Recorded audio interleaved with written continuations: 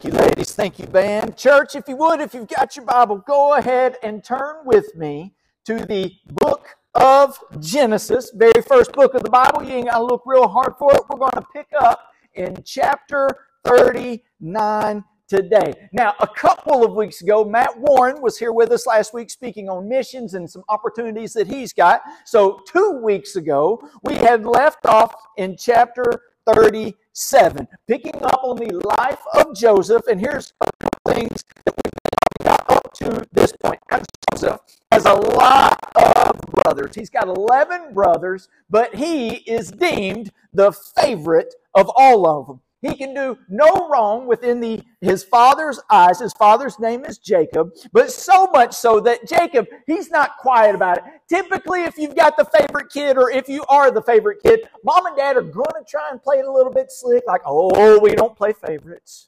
But everybody and their brother knows whose the favorite is, and there's no real denying it. But no. Jacob goes even further. He's pretty out and about open on who the favorite is. It is Jacob, no more so expressed than when Joseph is given the coat of many colors. This was to show outright that he is the one that will gain the inheritance. He is the favorite. He's the one that will carry on the family lineage. Now, obviously, what happens? This makes Joseph the target of the rest of his brothers. But Joseph is also given these dreams that he goes and tells his brothers. We said that wasn't a great idea. But he goes and tells his brothers, hey, gang, listen, I believe that I got this dream, and it shows you and the rest of the family and mom and dad bowing down to me like I'm the one that's greater than everybody else. Now, 2 weeks ago, obviously his brothers don't take to this very well, and their anger boils over where finally they are scheming to put Joseph to death. They have finally had enough of him, that to the point where they are going to kill off their brother. Well, they back off of that just a little bit. Instead, they're going to throw him into a pit, and then they dig him out of the pit, and they say, no, we're going to sell him to some Ishmaelites. They sell him into slavery. Now, one of our main focuses from a couple weeks ago was remembering that we can perform actions that we deem to be right. But if we perform them with the wrong motive, it doesn't matter. Proverbs 16:2 tells us, all a person's ways seem right to him, but the Lord weighs motives. Also, we learn that in the middle of the worst crises in the life of Joseph, God was still present. God was still moving, even in the worst possible storm, for His glory and for His will to be done. And just wait. This isn't the end of it. There's still plenty more to go.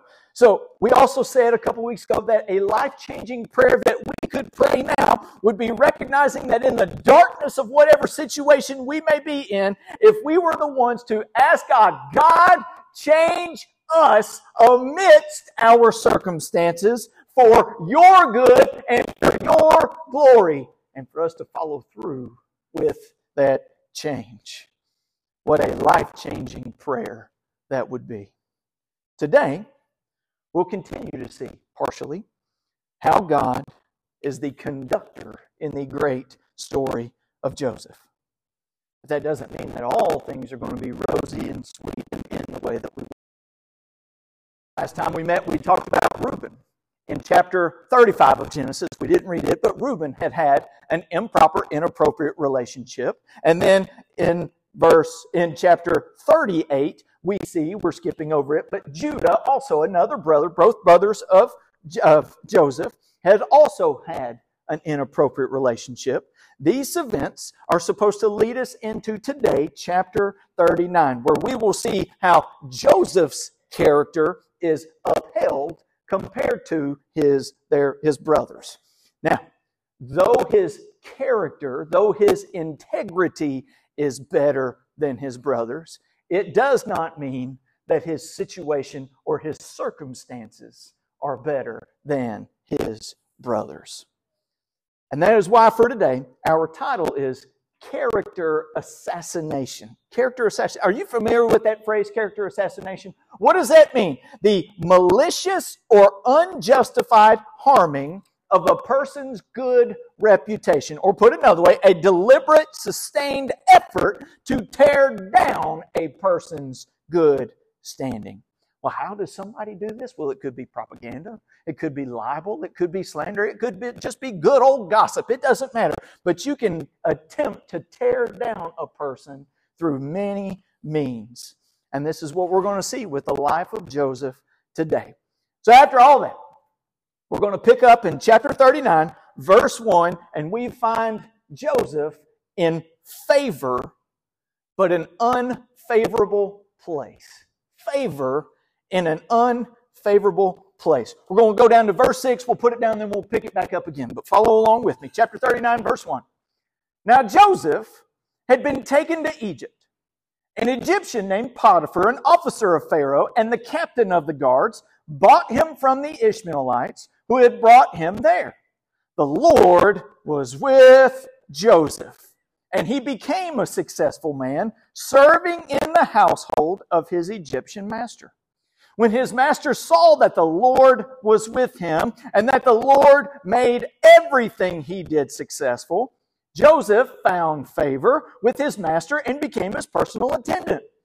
Potiphar also put him in charge of his household and placed all that he owned under his authority.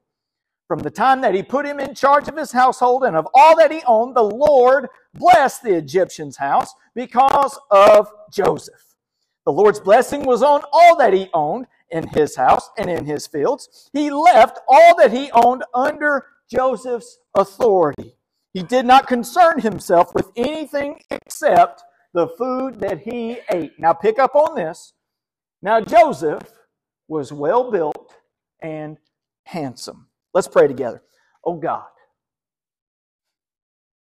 every person in this room, right now as I pray to you, Lord, is in a circumstance, is in a situation, is mulling something over in their mind.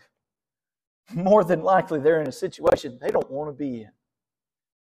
Oh God, as we read of Joseph, as we see your favor upon him, but also, Lord, the future events that will take place, oh God, write on our hearts that in every situation, you are in control. Nothing takes you by surprise. Lord, bend us to surrender to your will, regardless of circumstances. In Jesus' name I pray. Amen. Now, for the first time that we've been discussing the life of Joseph, these verses say specifically for the first time that the Lord is present.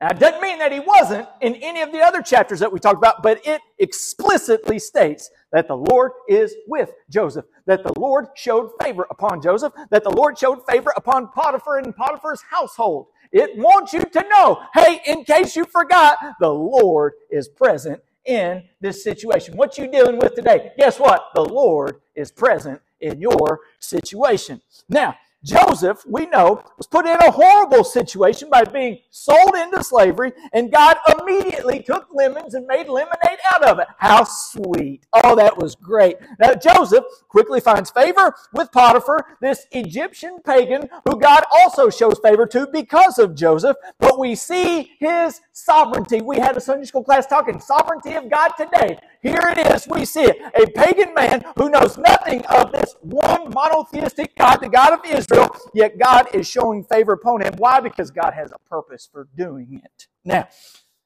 we see this take place, how God had ordained for Joseph to be in this place, in this time, in the presence of Potiphar. And what does Potiphar do? He gives Joseph authority over his entire household. How nice would it be if the only decision that you had to make on a daily basis was what you're going to eat next?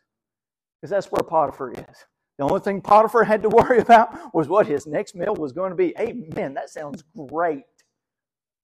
That also shows just how much power Joseph is given in this household. He becomes successful because Joseph is successful. Now, if we left the story right there, it would be such the sweet, happy ending. We would see this character arc almost completed. You had Joseph in the bad beginning with his brothers, and you had all the malicious ideas that the brothers had towards him. And man, remember, what God meant for, or what men meant for evil, God meant for good. So here are his brothers. They're going to kill him. Then they sell him into slavery. And now all of a sudden we see this horrible situation turn so nice because Joseph is in such a great place. But we don't end there. Matter of fact, we've just started. What does this teach us? Just in the first 6 verses, it's a reminder that success is fleeting. It is temporary. As soon as you are on top of the world, it could all come crashing down. And just because you are following God, following the will of God, look at me, success is not guaranteed. Never. Especially when God's plans are greater, when God's plans are perfect, it does not mean that this is going to stay this way forever. We've also got to make sure that we stay on guard against this thought process. Because if we had the thought process of, I'm doing what God wants me to do, so that means that nothing bad will happen to me in the process. How bad is that theology? I'm doing what God wants me to do, and I know that He is going to bless me and give me whatever I want. Folks, if I start preaching that, you need a new preacher. That's not what we learn here. That's not faith. That's not surrender. That is a conditional relationship. God, I will follow you as long as nothing bad happens to me. Thankfully, this is not the type of faith that Joseph has.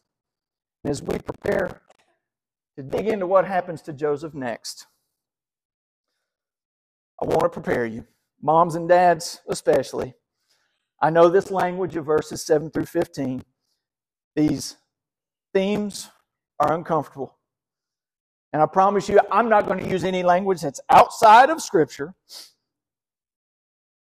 Might even bring up some questions from your kiddos. And if it does, make sure you reach out to Jake Fowler. That's Jake. But I want to encourage you. We know how the world works. We know how information travels. If your children are in this room, okay, we believe that they are old enough for you to at least begin having conversations like these. Because if we don't have them in rooms like this and in Sunday school classes, the world will teach them these themes that are uncomfortable, and we don't want that to happen. Now, it's crazy, I know, but it's also a crazy world that we live in. So I want to encourage you, again, that as parents, you are the chief disciplers of your household. It's you that needs to make sure you steer the course of conversation where it needs to go. And as far as us as a church and a staff, we will assist you. And you're the one that's got to take charge. So with that, we begin part 2, target. Joseph becomes a target. Let's begin reading in verse 7. We'll go down to 15. After some time, his master's wife looked longingly at Joseph and said, "Sleep with me." But he refused. "Look," he said to his master's wife, "with me here, my master does not concern himself with anything in his house, and he has put all that he owns under my authority. No one in this house is greater than I am. He has withheld nothing from me except you, because you are his wife. So how could I do this immense evil? And how could I sin against God?" Don't miss that. Although she spoke to Joseph day after day, he refused to go to bed with her. Now one day he went into the house to do his work, and none of the household servants were there. She grabbed him by the garment and said, "Sleep with me." But leaving his garment in her hand, he escaped and ran outside. When she saw that he had left his garment with her and had run outside, she called her household servants. "Look," she said to them, "my husband brought a Hebrew man to make fools of us. He came to me so he could sleep with me, and I screamed as loud as I could. When he heard me screaming for help, he left his garment beside me and ran outside." Oh boy. Because Joseph is a good-looking dude, he becomes the target of Potiphar's wife. And though we didn't read it, this is where it becomes so important to know the background of the inappropriate relationships of Reuben and Judah. Because now we get to contrast Joseph's integrity with those stories. Joseph keeps his honor. Joseph respects and keeps the honor of his master.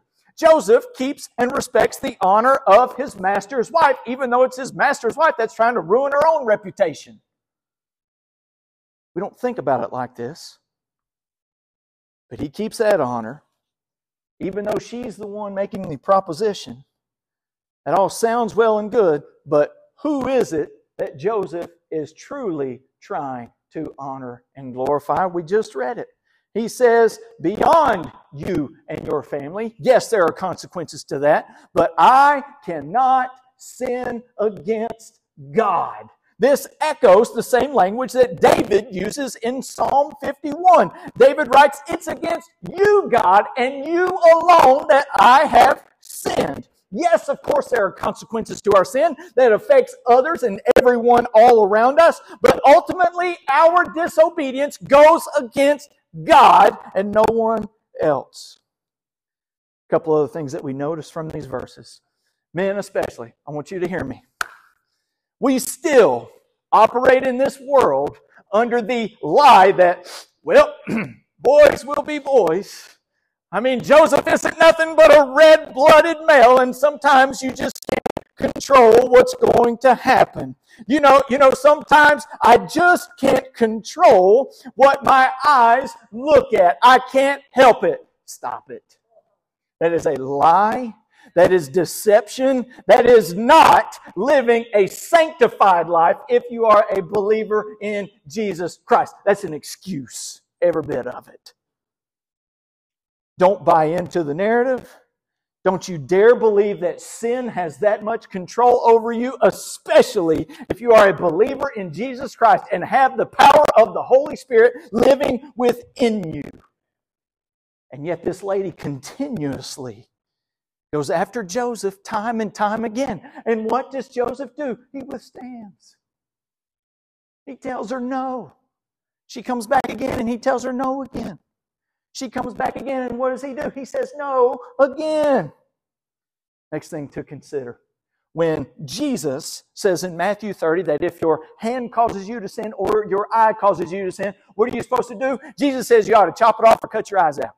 Now, obviously, he does not mean that literally. But what he is trying to say is when there is temptation that is that strong, that is that persistent, you've got to be drastic sometimes in the moves that you make to withstand that temptation. And that's exactly what we see played out in this text. Tired of being turned down, Potiphar's wife literally grabs Joseph by the jacket, and I imagine it almost like a cartoon character. You know how they start running and they disappear and the smoke's still there? That's kind of what Joseph does in this situation. She grabs him by the arm, and the homeboy runs out of his jacket and gets out of the house. You want a drastic move to get out of sin? Sometimes it means you got to get up and run from that moment and get out of there. Sometimes it means you got to do something drastic and take that phone out of your back pocket that has access to the entire world on it. You got to smash the thing and get rid of it and do something drastic and have you just a little flip phone because that's all you can manage or all you can handle at that moment. If sin is serious, the way that we deal with temptation has got to be just as serious, and sometimes it's got to be just as drastic. And that's what we learn from Joseph. Ladies, in 2024, it's not just men anymore that we have this conversation with. Who's the devil coming for when it comes to sexual sin? Ladies, he's coming for you just as much as he is your husband or your boyfriend or your spouse or whoever it is. Be on guard. But also, be encouraged. As I quote it time and time again, and I'll continue to do so until hopefully it sinks in for some of you. 1 Corinthians 10:13. Whatever temptation has come upon you, the Holy Spirit, according to 1 Corinthians 10:13, look it up for yourself, don't take my word for it. The Holy Spirit gives you a way out. Then it becomes, will you take the way out? Or will you give in to the temptation? That's the question.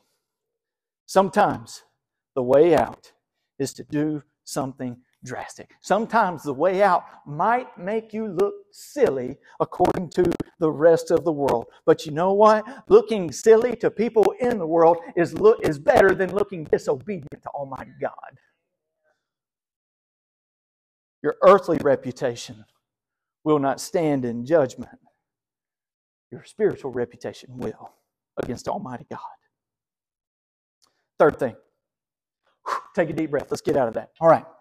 Third thing. Consequences of righteousness. Sometimes, we talk about consequences of unrighteousness or disobedience. Sometimes we don't like to talk about consequences of righteousness, but what do we see? Let's pick back up the text. Start with verse 16. Here we go.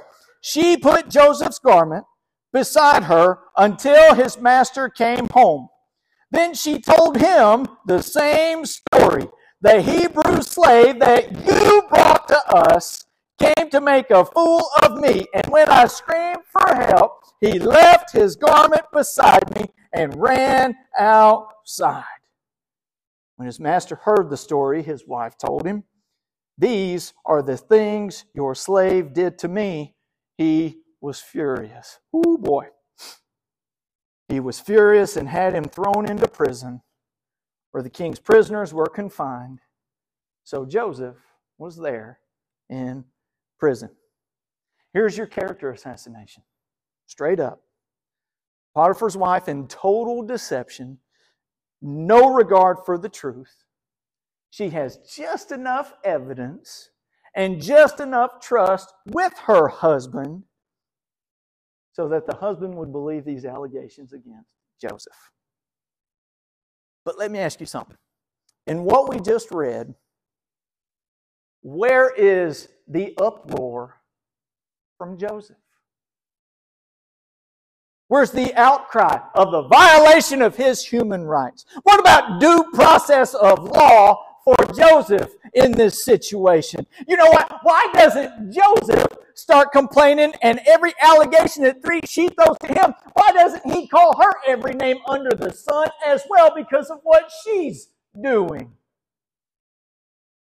Why do I say that and why do I bring that up? Because listen to me, I don't know if you've noticed, I don't know how much news you're watching, but that is the way of the world in 2024. Anybody that brings allegations against somebody else, the first thing that the person who's being allegated against is going to try and hurl something back at that person. Well, that person is just as immoral, is just as nasty, is just as ugly as I am, but they did it this way and not this way.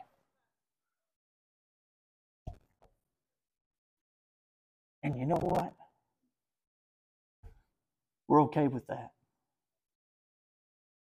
As a matter of fact, we play into it because it makes for good news and good television.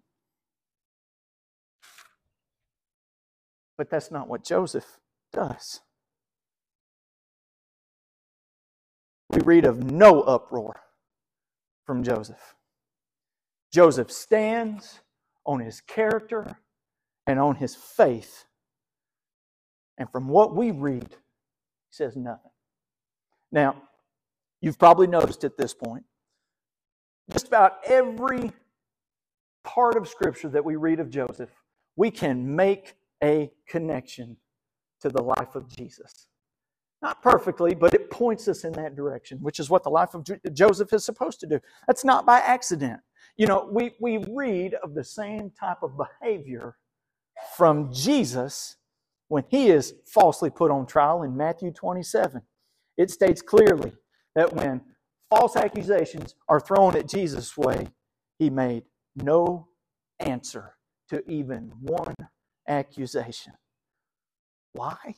Why would Jesus? Listen, if anybody could say anything because they're all knowing and know everything because he's God, couldn't Jesus hurl some stuff back at him? And boy, it would just be truth. He wouldn't be saying anything against it. No, he doesn't say anything. First, because it fulfills Old Testament prophecy. Isaiah 53:7 says, he was oppressed and afflicted, yet he did not open his mouth. Find that hard to believe. The verse continues and it's going to repeat again. Like a lamb led to the slaughter and like a sheep silent before her shearers, he did not open his mouth.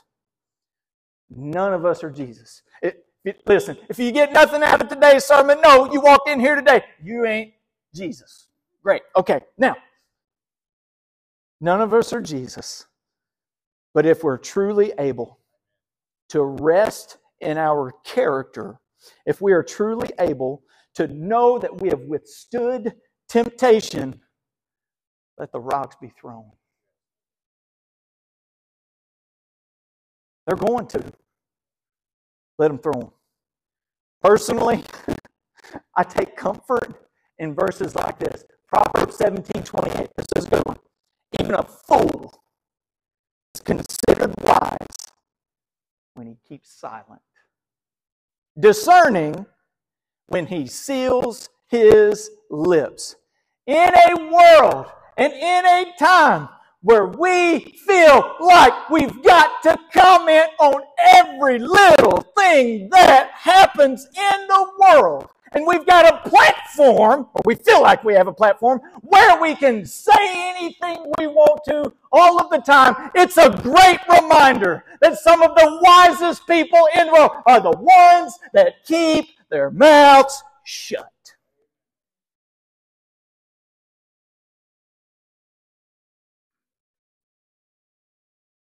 Fourth thing, Joseph goes from one pit to another.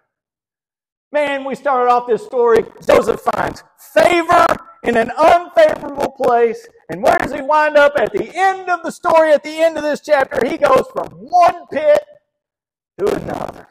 Let's finish out the chapter. Here we go. But the Lord was with Joseph, in case you forgot, and extended kindness to him. He granted him favor with the prison warden. The warden put all the prisoners who were in the prison under Joseph's authority, and he was responsible for everything that was done there. The warden did not bother with anything under Joseph's authority because the Lord was with him. And the Lord made everything that he did successful. It ain't been that long, but hopefully, and if you need to go back and read it, go back and read it. Hopefully, that sounded a whole lot like those first 6 verses that we read. Why? Because it was, essentially. We covered this entire chapter the way that we did because of how it begins and also because of how it ends. It is a distinct parallel between the two. It's a reminder that, one, the first part, Joseph is wrongfully put in a bad spot. First, he was put into slavery. Second part, he's put into prison. That sounds familiar. Joseph finds favor with authority. First it was Potiphar, then it is the warden of the jail. Joseph is handed authority of his own in both such situations. And guess what? In both situations, they make it clear time and time and time again, the Lord was with Joseph. The Lord hadn't forgotten him. The Lord knew this was going to happen. Didn't take him by surprise. And it happened accordingly because of what God wanted to take place. As far as prison and pits are concerned, we said the last time that we spoke that maybe you've never physically been thrown into a pit or wrongfully placed into prison. But maybe you're in a situation that you're dealing with right now that might feel like you're in a pit or thrown into prison. Even trapped. Not knowing how to go on. Wondering where God is. It's easy for me to tell you that God is present. But let me share with you a story from the last couple weeks. Miss Charlotte Blue calls me a week and a half ago, Wednesday. Lets me know that her husband, Pastor Carl, was having emergency surgery. Now, if you're here today and you don't know Miss Charlotte or Pastor Carl, they've been faithful members here for a long time. Pastor Carl has served in ministry faithfully for many years. So I go to the hospital, and I try to encourage her while he's in surgery. Listen, once he gets out, I want you to go home and get some rest. Now, if you know Miss Charlotte, you know that she smiles all the time at everything. But she gave me, when I made that statement, she gave me the most puzzled look that she's ever given me. And I thought, okay, what did I say wrong? She said, but Kyle, she said, it's Valentine's Day. I'm going to be with my sweetheart of 67 years. Boy, she told me. Long story short, many of you know, Pastor Carl's condition worsened. Came back to the hospital Thursday morning, just a couple hours before he passed away. I see Miss Charlotte, faithfully, sitting next to her sweetheart. And even though it was a hospital room, she was in her own prison, dreading what she's been dreading for years up to this point. I pray with her. I attempt to comfort her, and as typically is the case, she's the one that ends up comforting me with her faith. She said, Kyle, I've been in prayer, and I'm at peace with whatever God wants to do. And I borrowed a line from another church member. I borrowed a line from Jerry Woolridge, who's been dealing with his own sickness. And Jerry tells me every time I talk to him, Kyle, I tell people all the time, either way, I'm healed. So I borrowed that line. Miss Charlotte agreed. She paused for a moment. She said, you know, Kyle, I don't know how I'm going to go on without my husband. And then she told me, but God knows.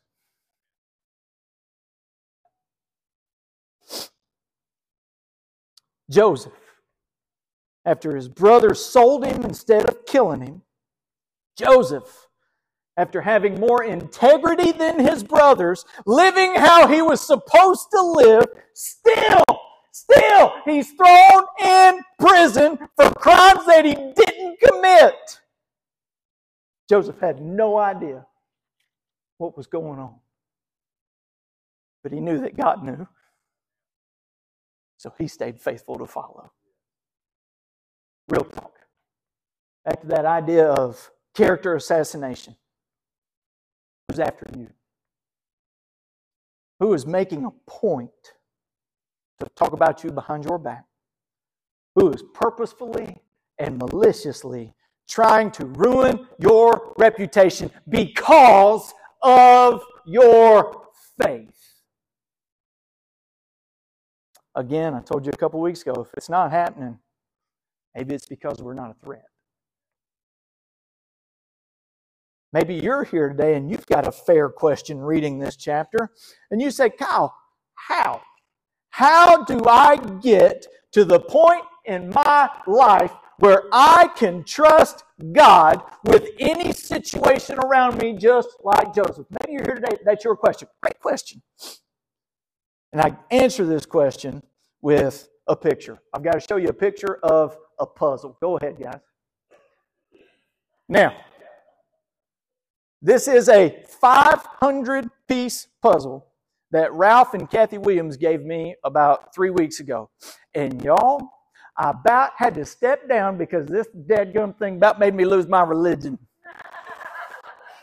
It is the hardest dadgum puzzle that I've ever done in my life. It is the most intricate, the most finely detailed. You can have pieces that look like, man, guarantee you that's where they're supposed to go. And it was off by this much, and then you go looking for something else, and then you forgot where that place was, so then you start looking for something else. That's how my last few weeks have been. Anyways, now, why do I answer that question by showing you a stinking puzzle? Some of these pieces, you can't tell it in the picture, but they're even shaped like baseball players. It's incredible, okay? Some of the pieces were the Braves script across their jerseys. So one piece was a B, but then you had to fill in the parts with the pieces of a B, then the R, the A, the V, and the E, and the S. It was incredible. Again, it's the most finely detailed puzzle that I've ever done in my life. Praise God, I got it finished. But let me tell you what bothers me the most about it. And maybe this speaks more to me than it does anybody else, okay? As finely detailed, finely crafted as this puzzle was, there was a piece that was shaped like home plate. And y'all, it was in the exact center of that puzzle, right where the A kind of crosses. Boom! You've got home plate. And guess how this piece was? It was upside down.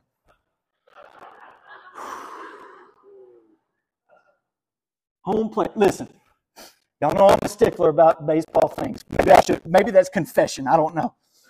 You've got this 500-piece puzzle, and home plate, the very center, is upside down. I tell you all of that to tell you this.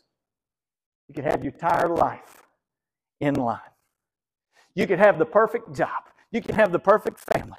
You've got the right amount of money. Maybe for some reason, somehow you've got a good 401k. I don't know how. But listen to me. You could have all of those pieces finely entered and detailed and right where you want them to be. All of those pieces may be right place, right time in your life. But if Jesus Christ is not the center or He's off-centered, it's wrong.